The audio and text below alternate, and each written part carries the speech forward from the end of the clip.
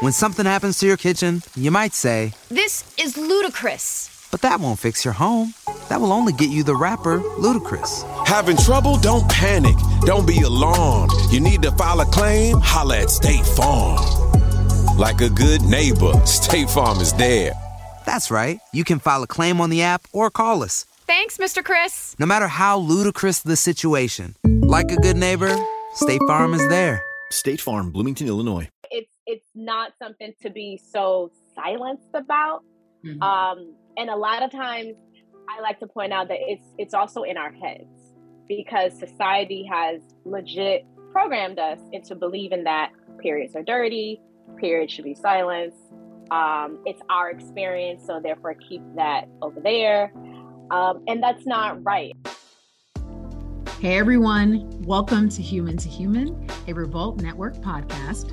Human to Human is a space to reimagine self-love, deepen interpersonal relationships, and peel back the layers of the human experience, one conversation at a time. I'm your host, Stacey Ike, and this episode's special guest is philanthropist, educator, and founder of Happy Period, Chelsea VonChaz. After a sobering experience, Chelsea started journaling about her menstrual cycle to learn more about her body and was inspired to amplify menstrual health, education, advocacy, and access. Chelsea and I get human to human about the shame associated with buying period products, which I feel a lot of women have experienced. We also talk about how helping girls and women create healthy habits can change the way they experience their bodies.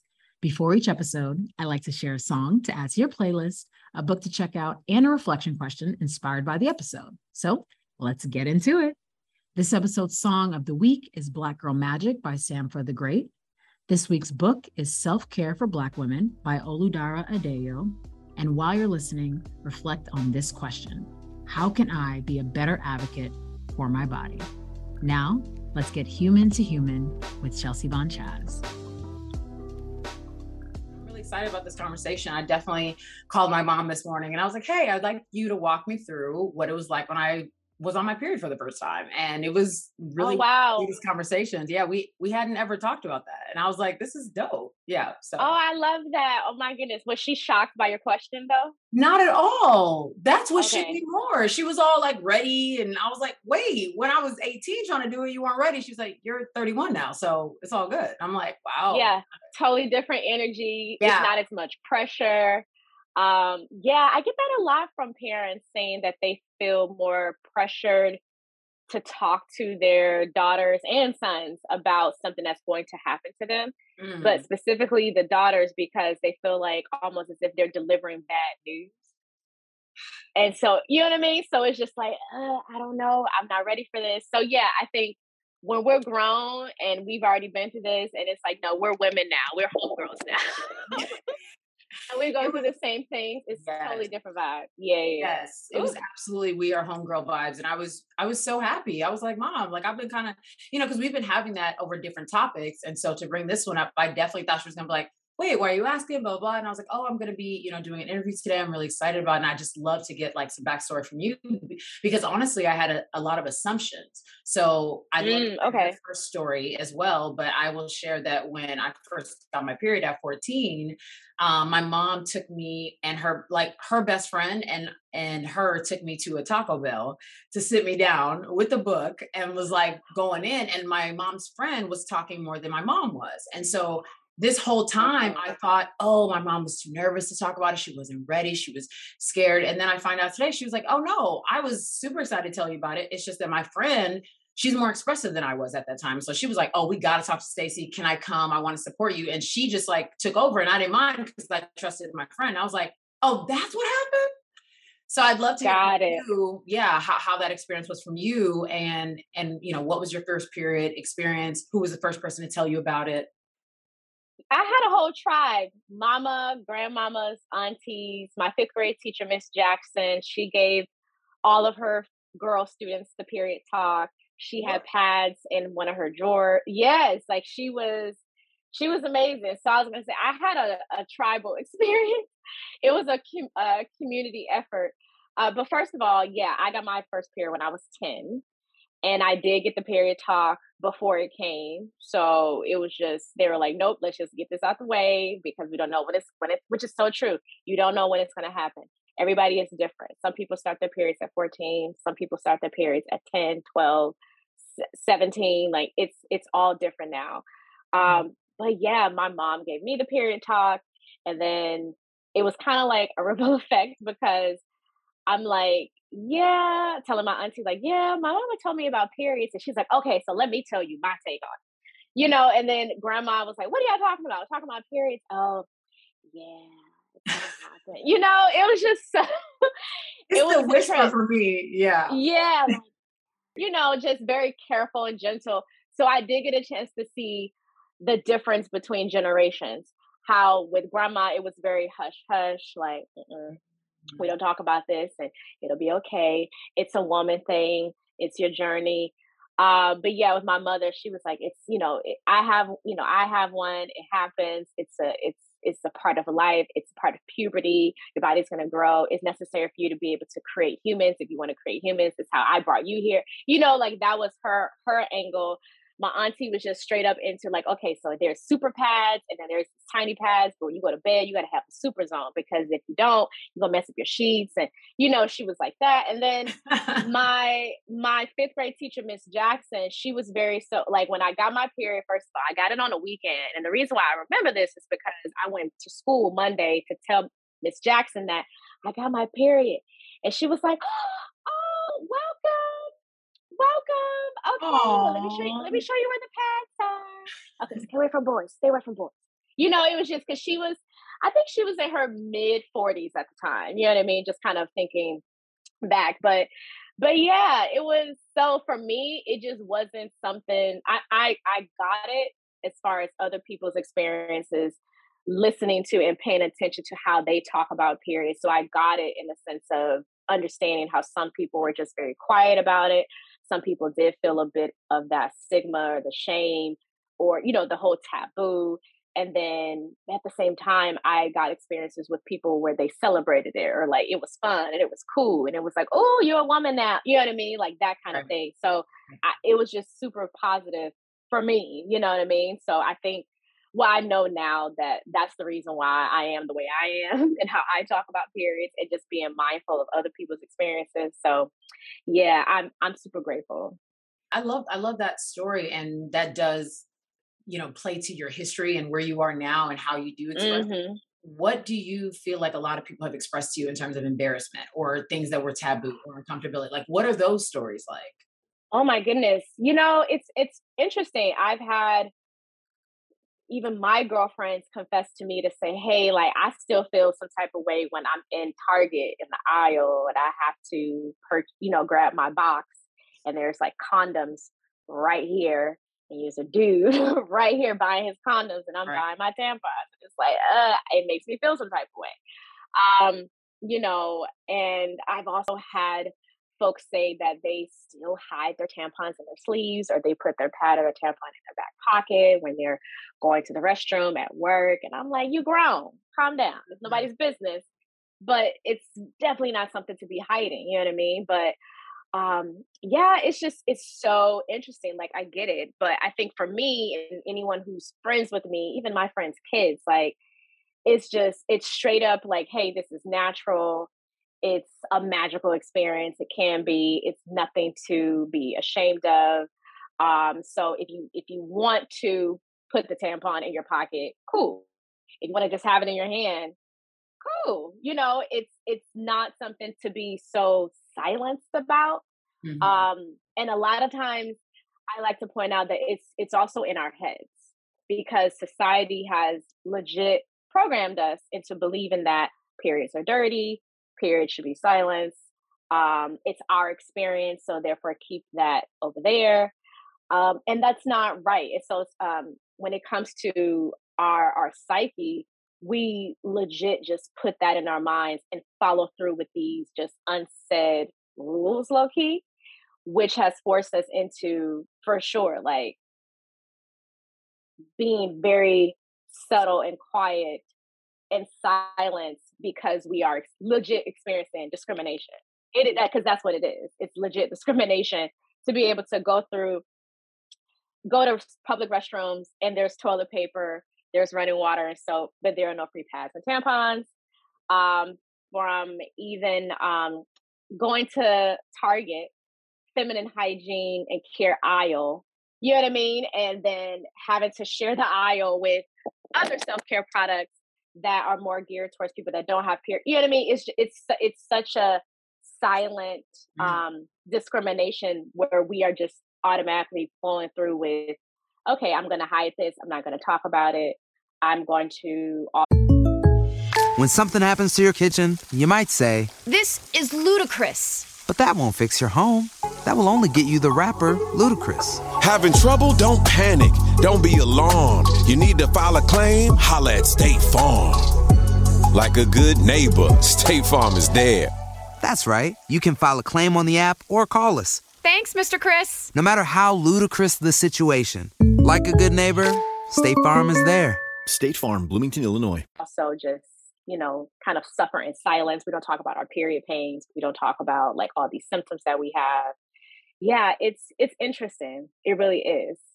That there's so many depths of the human experience, right? And every one of us we're having different ones, and yet we're still having the same ones, right? Like, even though you might not have had the same type of period story, you have a lot of friends that might have experienced some different types of shame or different, and they can compare stories. And I have friends who, we've had different shames at different times that we've compared. I've had my moments where I've absolutely walked in Target and put something on top of my pad before, or my top of my tampons before I walk out, because I don't want y'all to know what I bought, even though I need to buy it. Like, it is really.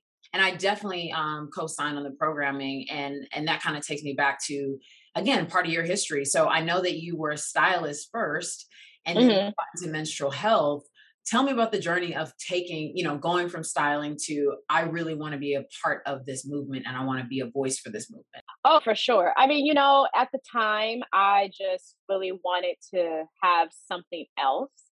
And it was a moment where wardrobe costuming just wasn't as fun. I'll be honest. I'll be honest. I was getting tired of folks. I was.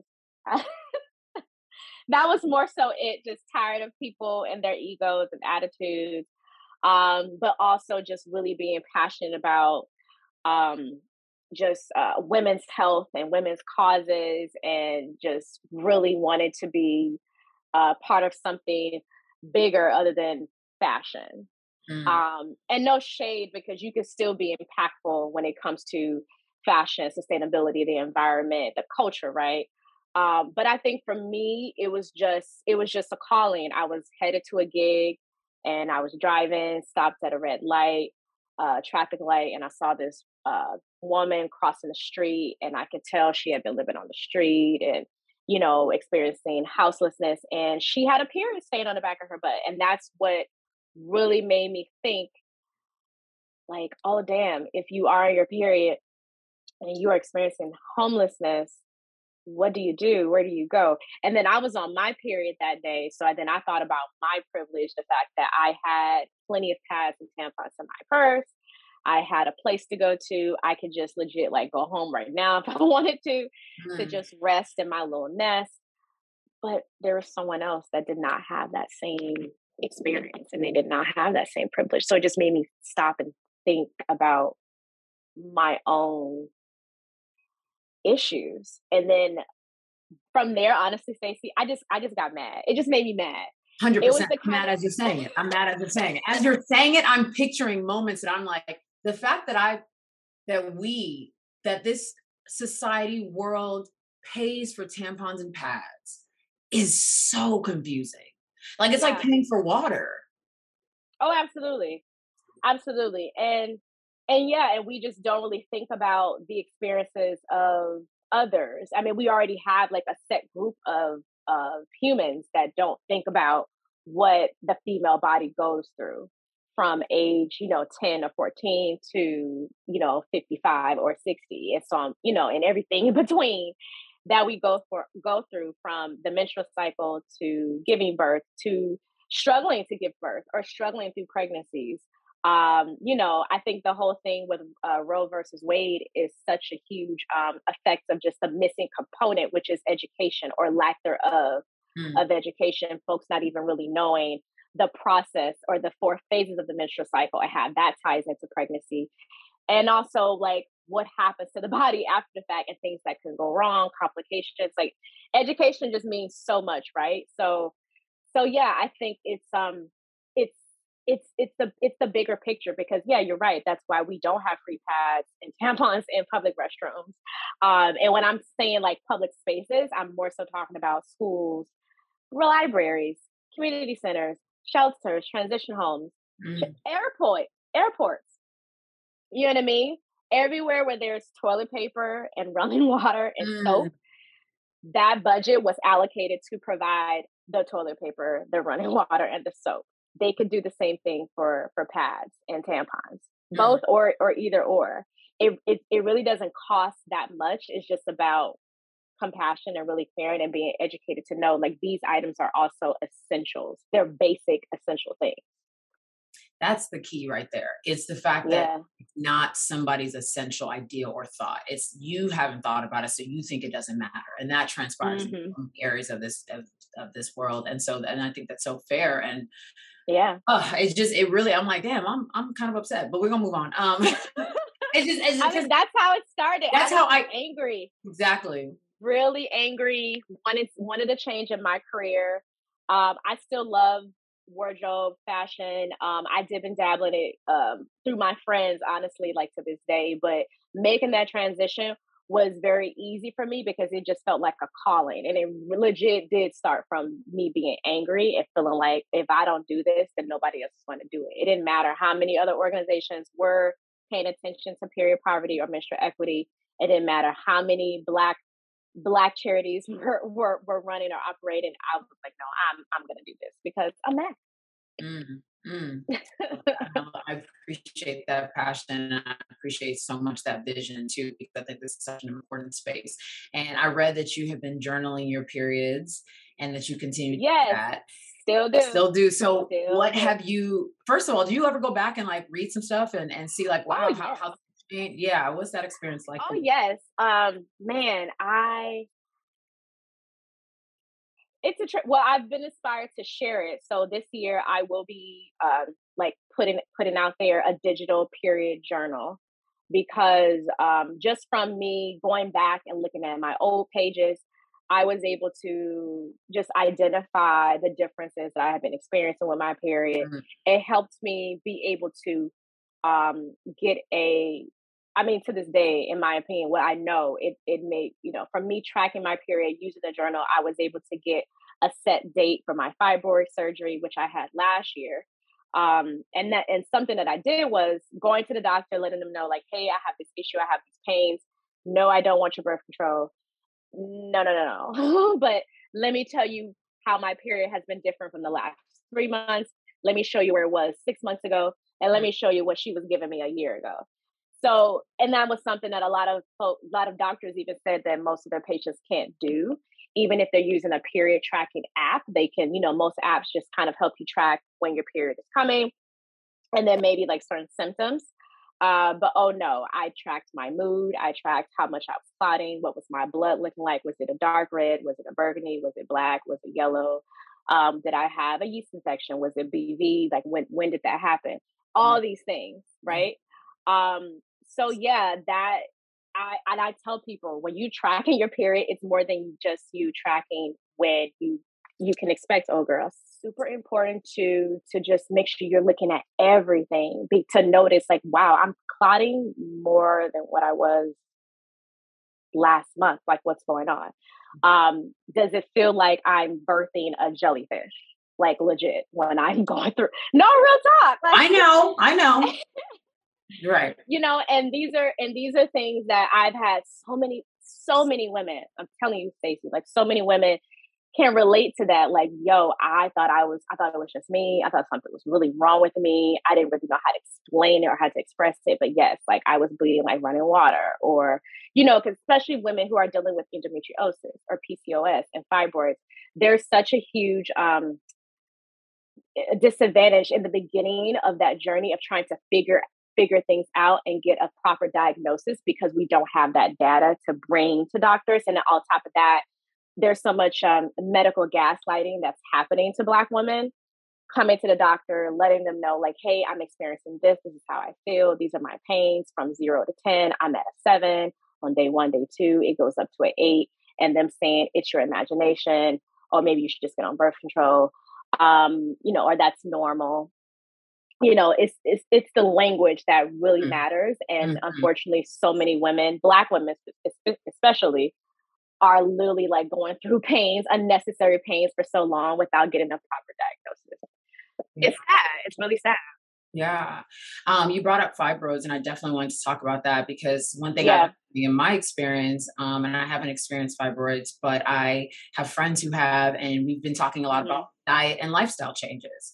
And that's been a big part of their experience regarding, cutting gluten out of their diet, cutting carbs out of their diet. And it's not cutting them out. It's just literally a lifestyle change in terms of intake, around the intake, especially when you're tracking your periods, you kind of know those things. So when you talk about fibroids and cramping and those different experiences that we just, the pain that we experience without the education. If you went on a road trip and you didn't stop for a Big Mac or drop a crispy fry between the car seats or use your McDonald's bag as a placemat, then that wasn't a road trip. It was just a really long drive. Ba-da-ba-ba-ba. At participating McDonald's. And what have you learned in that space, especially when it comes to lifestyle change, diet change, those kind of things? What are some of the things you can tell us about when it comes to having healthier periods? Well, the first thing is you just have to be an advocate for yourself. Mm-hmm. You have to be an advocate for your own body. Your body is legit the only home that you have control over, and that is yours. So when it comes to what you're feeling, what's happening to you, you have the power to make those changes. So I think a lot of times we really need to process that, like that being a fact. Like if I don't do something, nobody else is going to do anything. 100%. You know what I mean? 100%. Absolutely. So be an advocate for your own body, especially when you're going into these spaces, these white institutions that have really just been viewing the Black body as one way and one way only for far too long. So, and when we're talking about Black women, talking about viewing us as if we can take more pain than others. So I always tell people that it's just super important to make sure that you're standing up for yourself and coming correct. Don't worry about people thinking you're going to have an attitude. Yes, use your attitude to get some things done, to make sure people are working for you, because that's why you're here. Absolutely. Yeah. But yeah, as far as the lifestyle changes, I honestly would tell people, I tell a lot of my girlfriends to pay attention to just changes with their body. Because first of all, your period will communicate to you first and tell you things about your body first before any other parts of your body, especially when it comes to your blood flow, your menstrual flow, the colors, the clotting. You will get so much from your body communicating, and even the pains that you may experience. So it can let you know, like, you might need to hold off on the sugar, sis, hold off on that dairy, hold off on all the breads, and even sometimes like certain meats. And I always like to bring up the meat thing because I have a lot of homegirls who are vegan or who are vegetarian, and they still get fibroids or they still deal with endometriosis. So it's just a factor for all of us, right? Yeah. I don't think any of us are technically, quote unquote, like immune to this problem, especially when we're not being diagnosed properly and we're also not being told how to really take care of ourselves, So that's another big factor. But man, for me, I cut out the dairy. I cut out sugar as much as I could. It's legit low-key impossible to cut out sugar nowadays, especially if you live in America. So I tell people, give yourself grace. Grace. Let's agree on that. Let's touch and agree. Please. Please give yourself grace. Yeah, this is the one step at a time. Absolutely. Because I think there's so much pressure. There is a lot of pressure to go vegan. There's a lot of pressure to be vegetarian. We have to understand the privilege in that, period. You know what I'm saying? So please give yourself grace if you decide to have a little chocolate or a little brownie. Like, it's okay. You will get there. Same thing for folks that might have a challenge with dairy or breads. It's like, you can do this. Give yourself some grace. I always tell folks to do a lot more research than the internet. Elaborate. Please. Elaborate, Chelsea. Oh my I'm goodness. in your face. Oh my goodness. Like, I love listening to and also reading the works of a woman named Jewel Pookrum. Jewel Pookrum is an amazing former OBGYN who was inspired by, honestly, like the last time I haven't talked to her before, but the last conversation she had, she kind of tapped into why she switched practices, because she was performing hysterectomies on Black women and she just got very disturbed by that. And that was when she was an OBGYN, that was at a time where fibroids was kind of becoming more of an issue. And she decided to switch her practice and pay attention to lifestyle changes and diets and how to deliver babies naturally. She became a doula and a midwife. She is one of the reasons why Erykah Badu became a doula and a midwife, because I believe she delivered one of her children. I think her body work is amazing. I think Queen Afua is amazing. So it's more than, when I mean like stepping out of just the internet, it's like, of course, we have all these resources so we can really teach ourselves the language of what to say, what some things are. But there's so much work that's already been put forth in the world from folks who have done a lot of this research for us, and they're still here. I like to bring up those two Black women in particular, Queen Afua and Jewel Pookrum. One, because they are still here, alive and well, doing it. They look amazing. They have helped so many, I think, women and men, get back to their natural health. And they do honor the fact that people really have to take in on their decision to change their lifestyles, and it could come from pains. It can come from, people just being like, you know what, I'm tired of feeling like this. I don't want to feel like this anymore. So let me do something. So they definitely helped me with my journey, because I did fasting. That helped clear me out. Like my fibroid surgery inspired me to go sober. So I'm almost 8 months sober now from drugs and alcohol. And I mean, like, pharmaceuticals, marijuana. I'm super transparent, because even I would, be in so much pain that CBD cannabis was the only thing to help me. I was no longer like, I had stopped touching Midols and ibuprofens actually make me nauseous.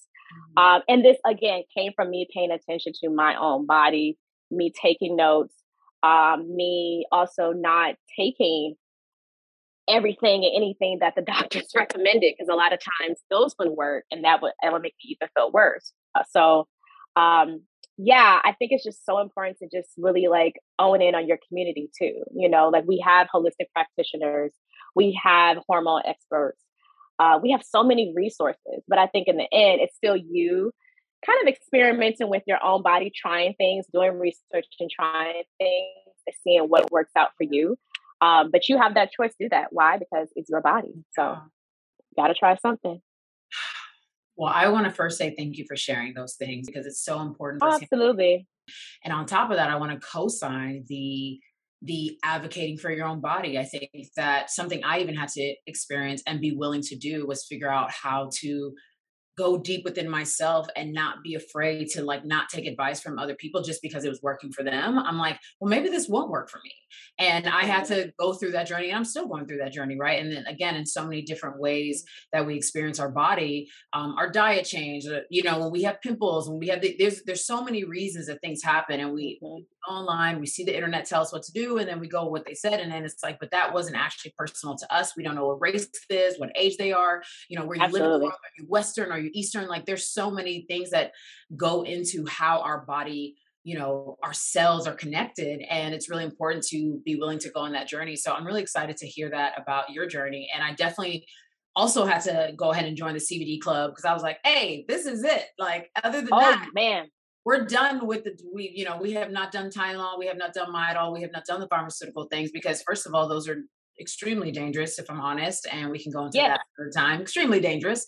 And those are things that we have been conditioned to believe are the first, ways to go, and marketed to us as a way to go. And there's so many more holistic routes. I also stopped drinking alcohol for a long period of time to just make sure that I could experiment. Like you said, I was like, okay, if my period comes at this time, if I stop eating sugar for 2 weeks before that, let's see how the cramps come this time. Mind you, my last period came and I was like, oh, didn't even know you were going to be here. And I was like, and I haven't journaled, and maybe I should do a voice note about that, because it was a really smooth experience. And I just tracked on how many different things I changed, how much I actually am vegan, but I did recently add salmon and salmon and shrimp back into my diet. And so it's like all of that experimenting has been really interesting and a beautiful experience of like, oh, this is a body journey. This is a me journey. Look at that. I love that.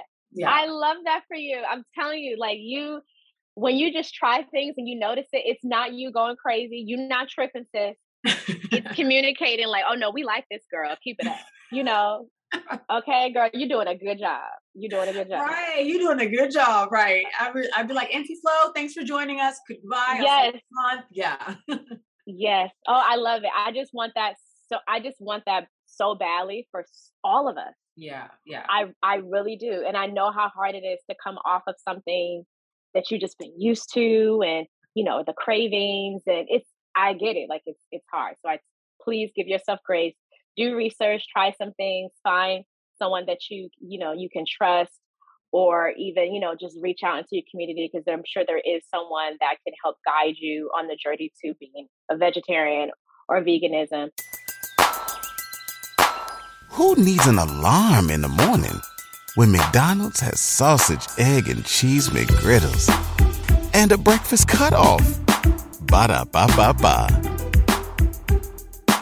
Or just simply, or whether it's fasting, whether it's a weight loss journey, whatever it is, I feel like we really have a community, and it's just all about reaching out and manifesting that for yourself, for sure. Yeah. Exactly. When you're fibroid, like when you had that experience, what was that process like for you? Were there a lot of diet changes then? Were there a lot of lifestyle changes then? Did you feel like you had to do the surgery? Kind of walk us through that a bit. Oh, absolutely. I got 3 different medical opinions. That took some time, and pretty much I just wanted to make sure that the surgery was the best route for me. Yes, I had already made a couple of lifestyle changes, but I wasn't super strict in those. I would say I was a bit lazy in those, especially when it came to just eliminating things one by one. I didn't go cold turkey necessarily, like, like, all right, let me pork out of here, red meat out of here, super easy, chicken out of here. All right, dairy, child, you next, get out of here. Sugar, all right, we're gonna try this. Fish, let's hold on it. So I gave myself some time. Yeah. But each item that was eliminated, something positive came out of it. You know what I mean? But yeah, as far as when the fibroids just happened, it was just more so I was fatigued. I didn't feel like doing nothing. I had an attitude. All the bays, I was like, I don't feel like talking to y'all. No, leave me alone. I just was so fed up with my period experience. And then the main thing that happened though was when I went from having like a 7-day period to a 10-day, then my 10-day turned to 14 turned into 20. And I was like, oh girl, I am dying. Like, Lord, why are you doing this to me?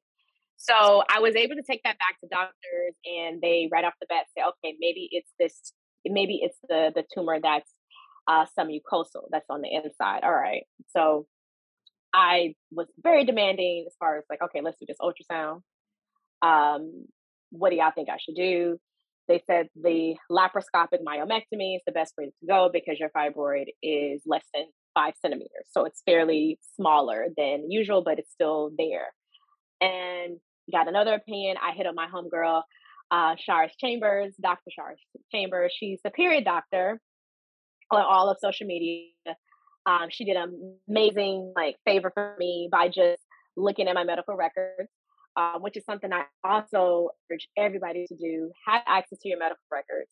like please, just because, especially if you are experiencing, anything dealing with their reproductive health, but also if you're having a lot of testing done, getting your blood work done, checking out your thyroid levels, scanning for fibroids, ultrasounds, make sure you have that on record. You can take those records with you anywhere, which is what I did. I shared them with Dr. Chambers. I shared them with Dr. Bruce Lee, who is up in Beverly Hills somewhere, child. But Dr. Bruce Lee was a huge part of the Acessa procedure as far as creating that procedure, making sure that it was, safe for people to do. And this is not necessarily me I'm not advocating for any specific procedure. I'm just letting you know, like, I went through different types of steps and just saw different people. So I can get a sense of like, what do I want to do? And yeah, Dr. Chambers, Dr. Chambers and Dr. Bruce Lee was like, hey, you really could just get this laparoscopic myomectomy and not do the abdominal myomectomy or the Acessa procedure. And maybe just do that first and see what happens.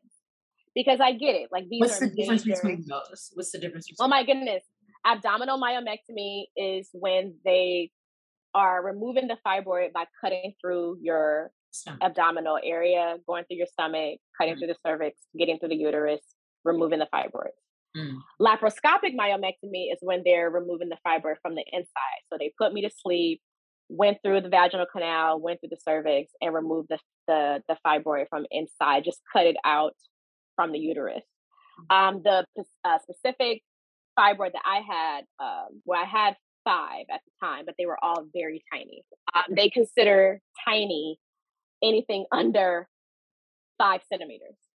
So, and then fibroids are also measured by the object that it is similar looking to. So a golf ball, a grapefruit, an orange, pear, whatever.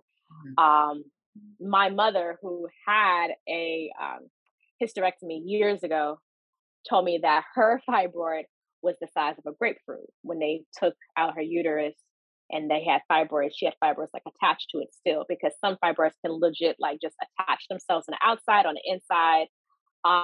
They're tumors, but that was the size of her fibroid when she had her hysterectomy. So mine was legit like a little bit smaller than a golf ball.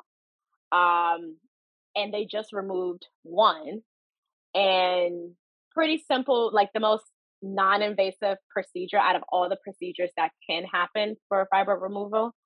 I did get put to sleep. It was about a little under 3 hours as far as the entire procedure. I woke up. The first thing I said to the doctor, Chan, I was like, girl, do I still have my uterus? Is it still there? It's still gonna work? Okay, cool. Okay, good. I don't have to kill you. Great question. No, but legit, like out of anesthesia, like, girl, is it still there? Hey, just checking. You did good. Okay, we good? All right. All right. You did good. All right. We're fine. Right. Because you're doped up. And I always like to mention like coming out of anesthesia, because I know a lot of women deal with depression related to experiencing anesthesia or going through anesthesia because of a surgery. And I think that's not really talked about as much. But I have heard a lot of women who have had myomectomies, different types of myomectomies, and they kind of complain or feel like they experience a bit of sadness or even a slight shift into depression because of the use of anesthesia. Real things happen to people as far as the recovery. For some people, the recovery is a couple of days. Some people, it's a couple of weeks. Some people, it's months. You know what I mean? Because it's a lot of symptoms that you're going through. So I was good to go home the same day. I pretty much felt back to some type of normalcy, or my naturalness, I like to say. I would say maybe 2 to 3 days after the surgery. I was still able to like get up and walk around and things like that. It was just, I didn't feel empty. I just felt like just groggy and things. I will say this though, like, I told the doctor, like, okay, I'm good. I feel good. Did you send me pictures? She sent me pictures. So I did get a chance to see it. I didn't really want to have, some people were like, oh, take a picture of it. And I'm like, no, she could just take a little picture of your phone, just send it to me. So I did see how, how big or small it was. And, and she was like, okay, you should feel maybe totally normal and fine for the next few weeks. Maybe take it easy. And then you'll have a period after maybe around 8 weeks. Honey, them 8 weeks, I didn't have no period. I was like, whoo, yes. Great time. I don't want her. I don't need to come back. Why she coming back? Why? No, she ain't got to come back. But it was great. Yeah. The first period that did come, I barely knew she was here. I was like, okay, oh hey girl, okay, interesting. All right, okay, cool. Right. So maybe after the third or fourth period after surgery, I started to feel more of I wouldn't say like all my symptoms were coming back, because that's definitely not the case. I'm super happy that I decided to have the surgery. But I think, yeah, my body finally got back into like a role of a familiar system, as far as like light symptoms like bloating, maybe even a little bit of constipation, because I had to be on I was on a painkiller, I think, for like the first week or so. So I felt like that still kind of gave me an effect after that. But yeah, like I know there's so many women that are like on the fence of surgery. And I know so many of us just like, nope, no surgery. They don't cut me. Just give me my herbs, give me my alkaline water, give me everything else, which is fine. You can still have that, still do that. However, you may need that little extra help to just remove something that wasn't even supposed to be there. And it's not your fault that it grew there. It is really not your fault. They still to this day don't know or don't want to tell us, or there's no medical reason given to why fibroids grow, like why they appear. There's a lot of theories, but there's no legit reason that's given to you, like what happened, why did the body just decide to form a tumor, and where did this come from? I think a lot of it could be. Everybody loves McDonald's fries. So yes, you accused your mom of stealing some of your fries on the way home. But the bag did feel a little light. Ba-da-ba-ba-ba. Contributed to diet. I think it also can be contributed to the chemicals that we're exposed to, from hair relaxers to what is in milk and certain drinks and sugars.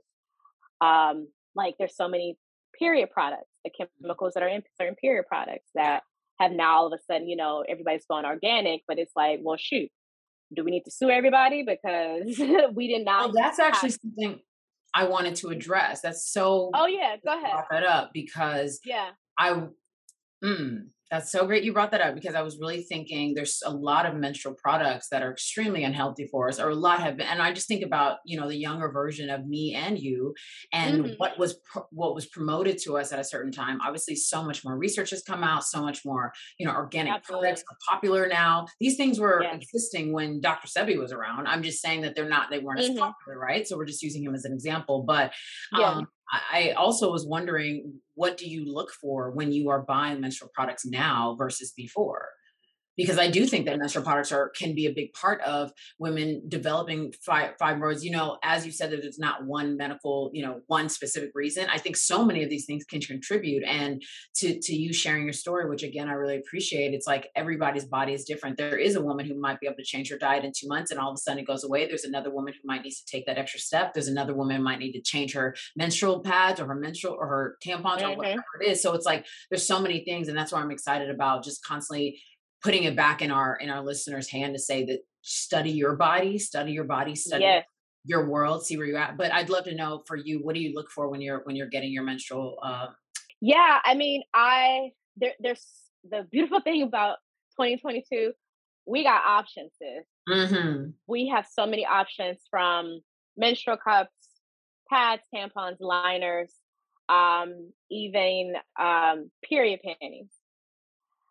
There's also sponges and this. So there's so many different options of what you have. So I think it's, first of all, like, figure out what you're comfortable with. I have found out that I am more of a free bleed type of girl, if you will. So period panties is my jam.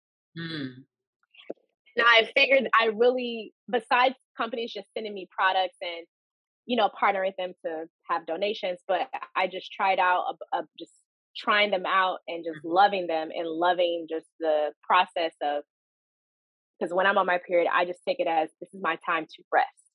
And that's something that I like to get 100%. Like, can we say that again? Rest. Let's say that again. This is your time to rest. Your period, it's your time to rest. Your body is legit rejuvenating itself to potentially create life. It is such a gift from the creator. I mean, to also create. And even if you're not creating, your body is still doing this magical thing. And the symptoms, I don't think, are always a negative thing. I think sometimes the symptoms are just legit signals, your body communicating for you to just rest or stop doing whatever it is that you're doing. So when it comes to, for me, period panties is my jam. I think menstrual cups are also really great for learning more about my period, because now I can kind of I have more of a sense of how much I'm bleeding because of the measurement of the cup, which I think is really, really important too. I grew up as a pads girl. I never really loved tampons. I kind of used tampons because of the convenience of it, like learning how to swim and being an athlete. But I just never really liked, as far as a foreign object that was cotton based, being up in there. And also I come from you and I both, the generation of when they tried us with the tampons with fragrances in them. Oh my God. That just became a no-no. Girl, and they tried it. They really tried, and they put that on the shelves and tried to sell it to us. My mom was like, yes, absolutely not. And that fear was in my brain for years. I'm like, I'm just not comfortable. I don't know what y'all doing. I'm cool. Yeah. And for anyone that, for the listeners, anyone that just may think like, oh, tampons are not all bad. And, it's the education. I agree. It's tampons have definitely gotten a bad rap because of toxic shock syndrome, which is, just can be a like deadly reaction that the body goes through, because of poisoning that comes from the tampon. If the tampon has been soaked in anything like fragrances, dioxins, so many other chemicals. And also it can just happen just because you left your tampon in too long. There's a woman named Lauren Wasser who lost both of her legs due to toxic shock syndrome. And that incident for her happened through using a tampon. And so she's a really big advocate for folks to just eliminate tampons altogether, because not every tampon is made the same. Not everyone is educated about tampons, and tampon brands don't do enough to educate you on how to properly use it, how to dispose of it, how often you should be changing it, so on and so forth.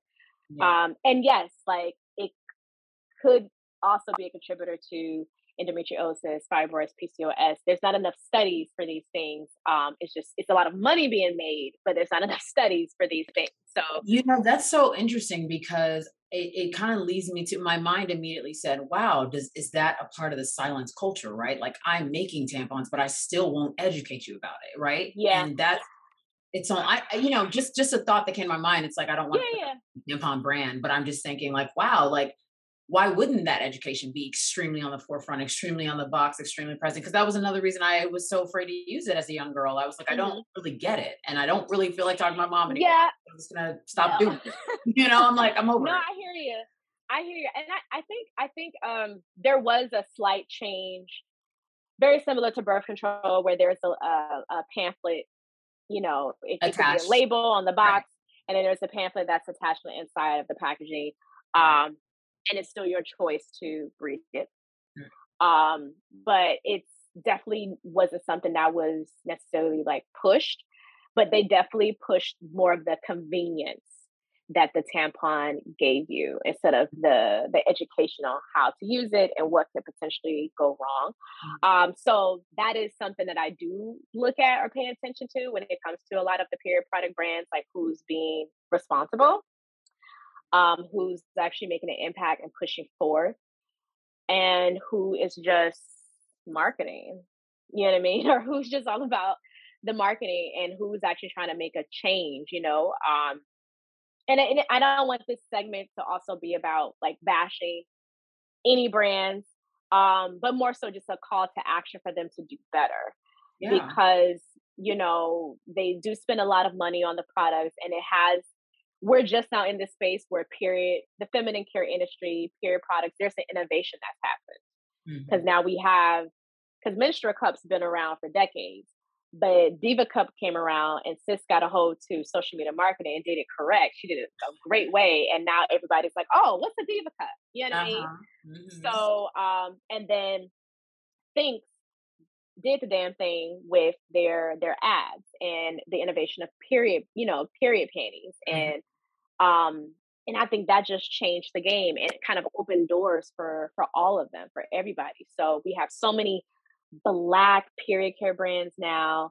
We have like hip tampons like now coming into the mix, which I'm really excited about because that has never happened before. And also brands that are actually putting CBD on their products too. It's just, I'm kind of looking for like who's about the heel, like where is this toxic free, number one, which one is making an extra step for education to make an impact, and also who's different in a good way, not just to be different. Yeah, exactly. Because they'll try you. Yeah, they really will try you, especially now, like because it's a coochie care, which I live. That's my thing. I love that everybody is really pushing forward. Like, no, it's not just about what I'm eating, but also what I'm using and putting into my body. And we, WebMD has done wonders for the community as far as just waking us up. But yeah, we're taking an extra step, and I love it. What about you? What do you look forward to? I mean, I'm sorry, I know you're asking me the questions, but I love to know. Oh, of course. What do you use? How do you pick and choose? Or if you have any questions to like brands or products, like I'm here. That's what I do. I'm here. I'm really big on obviously organic products. One thing I will just be honest about that's really frustrating is the more you know, the more you want to do better, and the more money you spend, right? And so I actually when I just went to go get my $13 pads, I was like, bro, when did I start spending $13 on pads? Hey there, ever thought about what makes your heart beat a little faster? Oh, you mean like when you discover a new track that just speaks to you? Yeah, or finding a movie that you can't stop thinking about? Well, get ready to feel that excitement all over again because Amazon Prime is here to take your entertainment and shopping experience to the next level. Absolutely. Prime isn't just about getting your packages quicker. It's about diving into a world of endless possibilities, from the latest releases to exclusive content you won't find anywhere else. And don't even get me started on the music. Prime offers concert specials that will transport you right to the front row. It's like being at the hottest gigs without leaving your living room. I use Prime to tap in with some of my favorite artists' live shows from any and every genre of music. Trust me, Prime is a game changer. It's like having a personalized superstore and entertainment hub right at your fingertips. So why wait? Head over to amazon.com/Prime and start experiencing entertainment like never before. It's like, when did this happen? And you know what I'm saying? Like, I really actually didn't track it until I was like, this is where you're at now. And it's incredible on one hand where I'm like, oh, you use organic products and you feel better and you can tell there's no toxins and you went through this deep dive. But then at the same time, I'm spending $13 on something that I remember being like 6 when you know what I mean? So it's like, it's just that's something that, and I think that's why I resonate deeply with your just, I don't want to say your anger, but generally, yeah. It's like I get that so much because I've had phases of it, and to see somebody who took one of the phases and make that a career path for her, that's really huge. So, but yeah, so I look for the organic. Oh my God, fragrance free is number one. Fragrance is any product that I'm putting on my butter in my body is absolute, unless I'm actually using perfume. Other than that, there should be no fragrance in my products, So that's a big thing I use. I went through a phase where I was really embarrassed about the fact that I didn't use tampons. I was, I'm like, okay, wait, why don't I use these? Pads are not fun. At the end of the day, they're not fun, but I felt that they were healthier. And so I went through this phase of like, okay, I'm going to start using tampons again. And the phase lasted like 3 months. And I was like, yep. So I'm not in that space. I don't have specific things to say about tampons, but we did share a lot about some of the dangers there. And I just generally for my body feel, yep, I'll stick to pads. Yeah. I would love to to get over the hump and use the menstrual cup, but I haven't gotten there yet. I haven't tried it yet. Actually, I just haven't even tried it. So I would love to see if that's my next step, just to see if there's something there that I really enjoy. And that's, again, what I love about the experimenting with our bodies, try it. So I haven't tried that, and I love to see, but I've heard a lot of great things about the Diva Cup. So I'm like, okay, is that something I should try? But right now, my organic pads are where I'm at. And yeah, I love it. Yeah, I was going to say, I'm like, I have a brand in mind, but it's like, we don't need to shout out any specific brand. It's more of like, I just look for the organic. Yeah. Here's what I like to say. Stylize your period as the same way, like what you would do with your makeup or your hair products or just your clothes. You might have a favorite lip liner with your Fenty foundation or whatever, and then you're going to use a little Maybelline here for the shadow or whatever. You know what I mean? Like there's different brands that you might use for just your face. That can be the same situation when it comes to your period experience. So it's like some girls like to wear a tampon and back it up with period underwear. Some girls do the same thing with the menstrual cup if they have a heavy flow. Some folks are fine still with doing pads and liners. I'm actually a big liners girl, depending on what I'm wearing, and also depending on like what day of my period it is, especially if it's a light day. Like, but I also grew up with aunties that put me onto liners. Right. So it's like, I still would use liners. So, but yeah, I love that you express that, because I like to tell people, like, stop shaming people into reusables versus disposables. Like it's low key immature as hell. And the product is for real, because there are a lot of folks who are like extreme environmentalists, and it's like, cool, we need y'all to save the earth. But when it comes to if they are menstruators, then suddenly they are bullying people because they're still using disposables versus using a menstrual cup. Yeah. I used to quick story, but and not even like an individual story about a person, but I would get a lot of heat from folks saying, well, why don't you just donate menstrual cups to homeless women? Especially when we were happy period at the time, before we pushed into a shift of education, we would just do a lot of distribution to shelters, transition homes, and folks would say, why don't you just donate menstrual cups? And I'm like, well, first of all, maybe check your privilege, because guess what? Like, you need running water, you need water. A lot of these menstrual cup companies don't have washes for cups. A lot of them can't afford that. But a lot of these folks that we're serving, they may have a bath, if they're lucky, like once every week or two, or even go longer than that. And then also on top of that, we need to check our privilege as far as when it comes to mental health and mental wellness, because homegirl, even me might get so busy, I forgot I put a tampon in. So someone who is living on Skid Row, who may be, in real talk, maybe getting high or have a bad memory or schizophrenic, it's not the best idea to give her a menstrual cup or a tampon, because sis might legit forget. And then now she has a whole other problem. Yeah. And people will just be like, oh my God, I didn't think of that. And it's like, of course, white privilege don't think of nothing else. Don't think about nobody else except for yourself. That is such, no, go ahead. But no, seriously, but I really would have to, and I used to really press on that, because a huge part of that is also why Black women like yourself not yet comfortable with a menstrual cup, because you're really safe. You know what I'm saying? You feel safe and comfortable with this product, and that's fine. And you understand the privilege you have. And you're like, no, I'm going to take my time. But it's not cool for anybody else to press you. You know what I'm saying? Because a lot of times some of us don't change or want to try anything because somebody's pressing us or shaming. So I appreciate you for even expressing that, because I don't think there's nothing wrong with continuing to wear pads or liners. Like, figure out your thing and stylize it, like I said. Yeah. But yeah, that's why I'm like, the menstrual cup thing, like, it's cool. It can be convenient if you have running water, if you're able to take baths or showers, however many times that you would like to, because it does require a lot of cleaning. But yeah, we just really have to give each other grace, and also just get out of each other's coochies, low key. That actually is the perfect transition. We have a segment called Honest Gems on the show.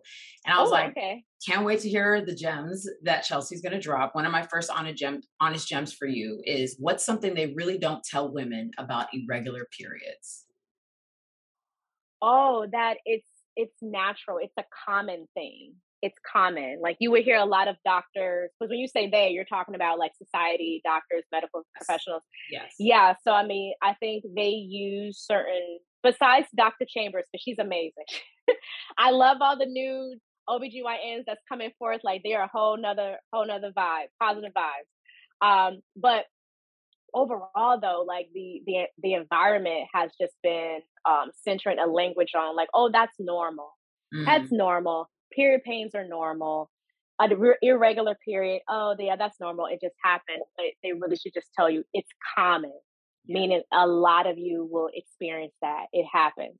It may not be normal for you because guess what? It might have just happened. Like, wait a minute, I was supposed to come on 13th, but bitch, it's second. What's going on? You know, or I'm late and I'm not pregnant. And also it could be a contributor to stress. Mm-hmm. What's something they really don't talk about having sex on our period? Oh, that it's okay if that's what you want to do. It's all about consent. I think more people are actually into it than what they say, or will be down for it than what they say. I think because of the stigma, it's such a stigmatized natural process that people don't want to admit that they're into period sex or that they would be into period sex. Yeah, I think the main thing that is pushed though is that it could eliminate, because I think the narrative is always like period sex eliminates cramping. It could eliminate cramping, but it's not the period sex, it's the orgasm. So, which you can happen, by yourself. You don't have to necessarily, that can happen by yourself. You don't have to necessarily have period sex with someone or intercourse in order, it's different. So yeah, I think there's a little bit of confusion there. It's like, no, it's the orgasm that helps the uterus muscles like release and relax, and that can, alleviate period cramping. But period sex, no, that can just be for fun and get child. It's fine. And what's something they really don't tell us about having chocolate on our periods? I specifically use chocolate instead of sugars. Oh my God. Cacao does wonders. I think it's more so just understanding the natural chocolates, or the most natural, real chocolate that you can get a hold of. I think when we're plugging in like milk chocolates, that's where it could be a problem. And some people who are maybe allergic to peanuts or certain soy and nuts, like when we're combining them, that could be kind of a negative factor. But chocolate, for real, on your period is very like a natural, cool thing to do. I think it's also very, it's a safe thing too, because we get cravings. Like it's fine. It's totally fine. But I think where it's kind of like, a bit of an issue is that we don't have as much access to just like natural safe chocolates to eat, like cacao, like a natural or something, and everything else is kind of mixed in with dairy. So 100% co-sign on the dairy part. Yeah. Love chocolate, love it. And last but not least, what's something they really don't tell us about syncing up periods, how women sync up periods? Because I think it's always, we've all had that experience where you hang out with your girlfriend and then 3 days later, all of us are on, and I'm like, what's going on? And it's such a cool thing. I'd love to know what's something they really don't tell us about that. I just honestly, like, they be trying to tell us that we crazy and that there's no way it happens, and it's just not this superpower that women have. I would never tell anyone, and I also wouldn't tell myself, like, no, I'm tripping. I didn't just sync up with my auntie. Like, girl, no, it was just that my period was already gonna come and hers gonna come, whatever. But no, I think it is a real spiritual thing. I think it's also like one of the very few things that we still have a connection to when it comes to how indigenous females or indigenous women experience their periods together, how they would do the red tent or the menstrual huts and actually go in and bleed together and not do anything. Like the men would come to the front of the hut and serve them food, take care of the children, you know what I mean? And the women were just treated properly in the sense of just being taken care of and just having the space to rest. And of course, like if there's X amount of women in that village or reservation, then of course there's going to be a lot of women that have synced up or they're bleeding at the same time. But yeah, I think that is, as far as the syncing, I think that is something that can happen or does happen with our hormones actually signaling to each other in a spiritual thing. So, but unfortunately, like doctors who are not aware of indigenous practices or are not really connected to the feminine, divine, or just, are ignorant to these things as far as the experience would just tell us like, oh no, like it doesn't happen. That's not like a real thing. You know what I mean? So, but yeah, I think that's actually a very cool thing. I think that's also like a sign that we are way more magical than what we think we are, or what we may believe that we are. So really cool thing. I say all the time, like we sync up with the moon, we sync up with each other. It's very similar to the moon cycles. Like nature, the creator is not tripping. Like she replicated things in so many ways. It's not a coincidence that it's not a coincidence that the clitoris looks like lilies and calla lilies and flowers. You know what I mean? Like it's just, come on, like we're bleeding and not dying. Like how are we not magic? Please calm down. Silly. Ooh. How can we support you continuously? If you want to share your handles or where we can check you out or where our listeners can check you out. This was such an informative, educational, and beautifully open conversation about something that's super normal. So I'm really grateful that you were on the show. Yes, thank you so much. I've had such a great time. I love the Kiki girl talk and talk about periods, obviously. But I really enjoyed my time with you. Yeah, I mean, obviously, like I'm on social media. I'm just everywhere, bringing forth what needs to be talked about and just making more spaces for folks, not just folks who identify as women, but folks who are gender expansive, non-binary, everybody that has a period and just wants to have a better period. I make myself available on Twitter, Instagram, Facebook, LinkedIn. Happy Period. If you are interested in donating, even partnering with us, go to our website, #happyperiod.org. And honestly, the main thing, my main call to action for anyone listening is just talk about your period. Just simply talk about it. It doesn't have to be, something where you're just spilling it all out there. But really just talk about your period, like take a step forward, maybe just go a little bit deeper with your doctor. If you have a doctor that you trust, that you have a connection to, your girlfriends, maybe share something that happened with you with your period. And it might be a time where one of your girlfriends says, oh my goodness, like I also like have this issue. Like you never know. Take a step from Stacey, hit up your mama like, girl, okay, so tell me about when I got my period and how you're feeling. And do you want to talk about this now? Like it's a beautiful thing. It's a revolutionary act, y'all. Like it's been too long for us to just be hiding in silence about this very natural process. So be revolutionary and just talk about your blood. Oh, Chelsea VonChaz, everyone. Thank you so much for joining us. And thank you guys for listening to this episode of Human to Human. Make sure you check out Happy Period. Talk about your period, get more excited about your period, get loud about your period. And I will echo what you said. We are bleeding and not dying. That is beautiful. Thank you guys for listening. Thanks for listening to the Human to Human podcast and this episode with Chelsea VonChaz. Head over to #happyperiod.com where the Period Posse shares news, tips, and product recommendations, helping people have a better experience with their period. If you enjoyed this episode, please subscribe, rate, leave a review, and while you're at it, share this with someone you love or just someone you like, as long as you share it. Stay connected between episodes and follow us on Instagram at Human to Human with Stacey Ike. I'm your host, Stacey Ike, and remember, curiosity is the pathway to consciousness, so let's take the next step together. This episode was produced by executive producer Stacey Ike and associate producers Henrietta Biemi and Emma Jackson. Audio engineer Brian Schaefer. Theme music, Pieces by After the Fall. Music released by Chill Out Records, post-production audio by Revolt, and special thanks to our guests, supporters, and the entire team at Human to Human Productions.